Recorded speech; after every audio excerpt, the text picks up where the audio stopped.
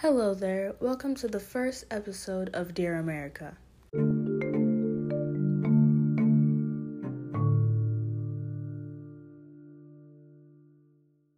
This podcast focuses on the issues that Black Americans face daily in the United States. I'm your host, Beyonce Grizzle, and today's topic will encounter the unwanted neighbors in Black communities, the police. The Black population of the U.S. and law enforcement don't have the best relationship.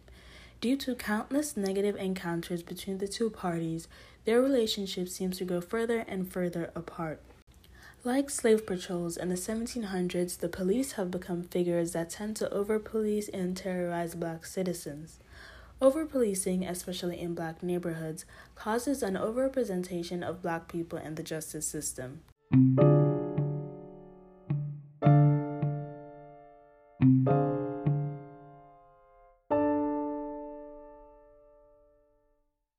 Ryan Westerbeck defines over-policing as the placement of an unnecessary number of police officers to a certain area or the rapid escalation of police tactics in the face of crime.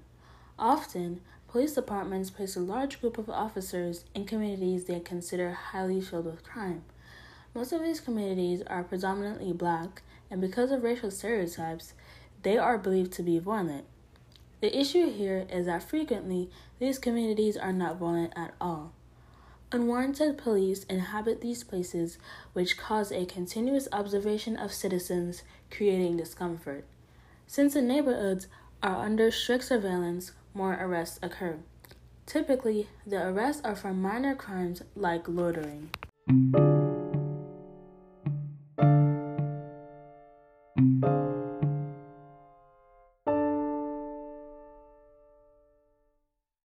After arrests are made, the action remains but the result dissolves.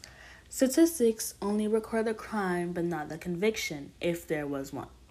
Law enforcement uses this to support their advocacy for more officers in Black neighborhoods. According to statistics, low-income Black communities seem to make up an overall amount of crime. Professor Elizabeth Hinton provides a specific example of the problem. In her article, she affirms that researchers from the National Commission on Law Enforcement and Administration of Justice only spoke with law enforcement agencies and officers that held stations in low-income Black neighborhoods.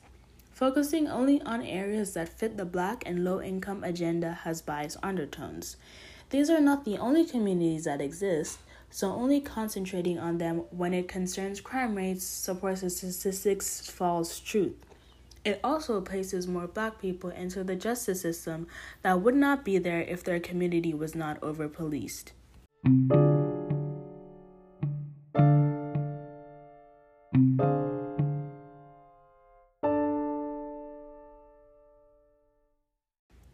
Trailing back to the mention of racial stereotypes, they make the problem of over-policing increase.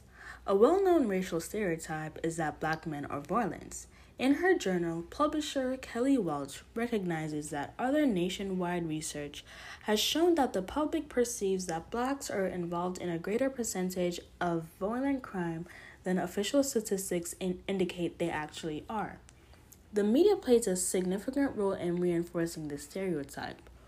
Although statistics prove otherwise, many people consume inaccurate information in the media that aligns with their perspective, just like law enforcement that only focuses on Black neighborhoods when it comes to crime.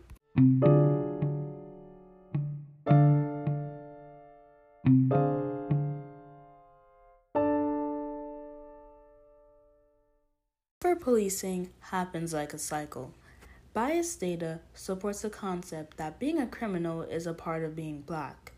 The job of law enforcement is to reduce crime and protect citizens. Since people perceive Black citizens, mostly in low-income areas, as criminals, the police increase their forces in these areas. Citizens in the area become under arrest for minor crimes, which remain in records, and the cycle continues. Though law enforcement might think their solutions are working, they are not. Overrepresentation in the justice system of Black people is a direct consequence of these solutions.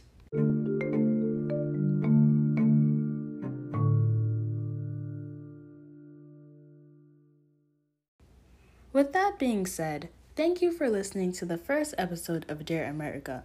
Hopefully, this episode caused you to raise thoughts on this issue or learn something new. I'll see you next week with a new episode. Stay tuned and have a great one.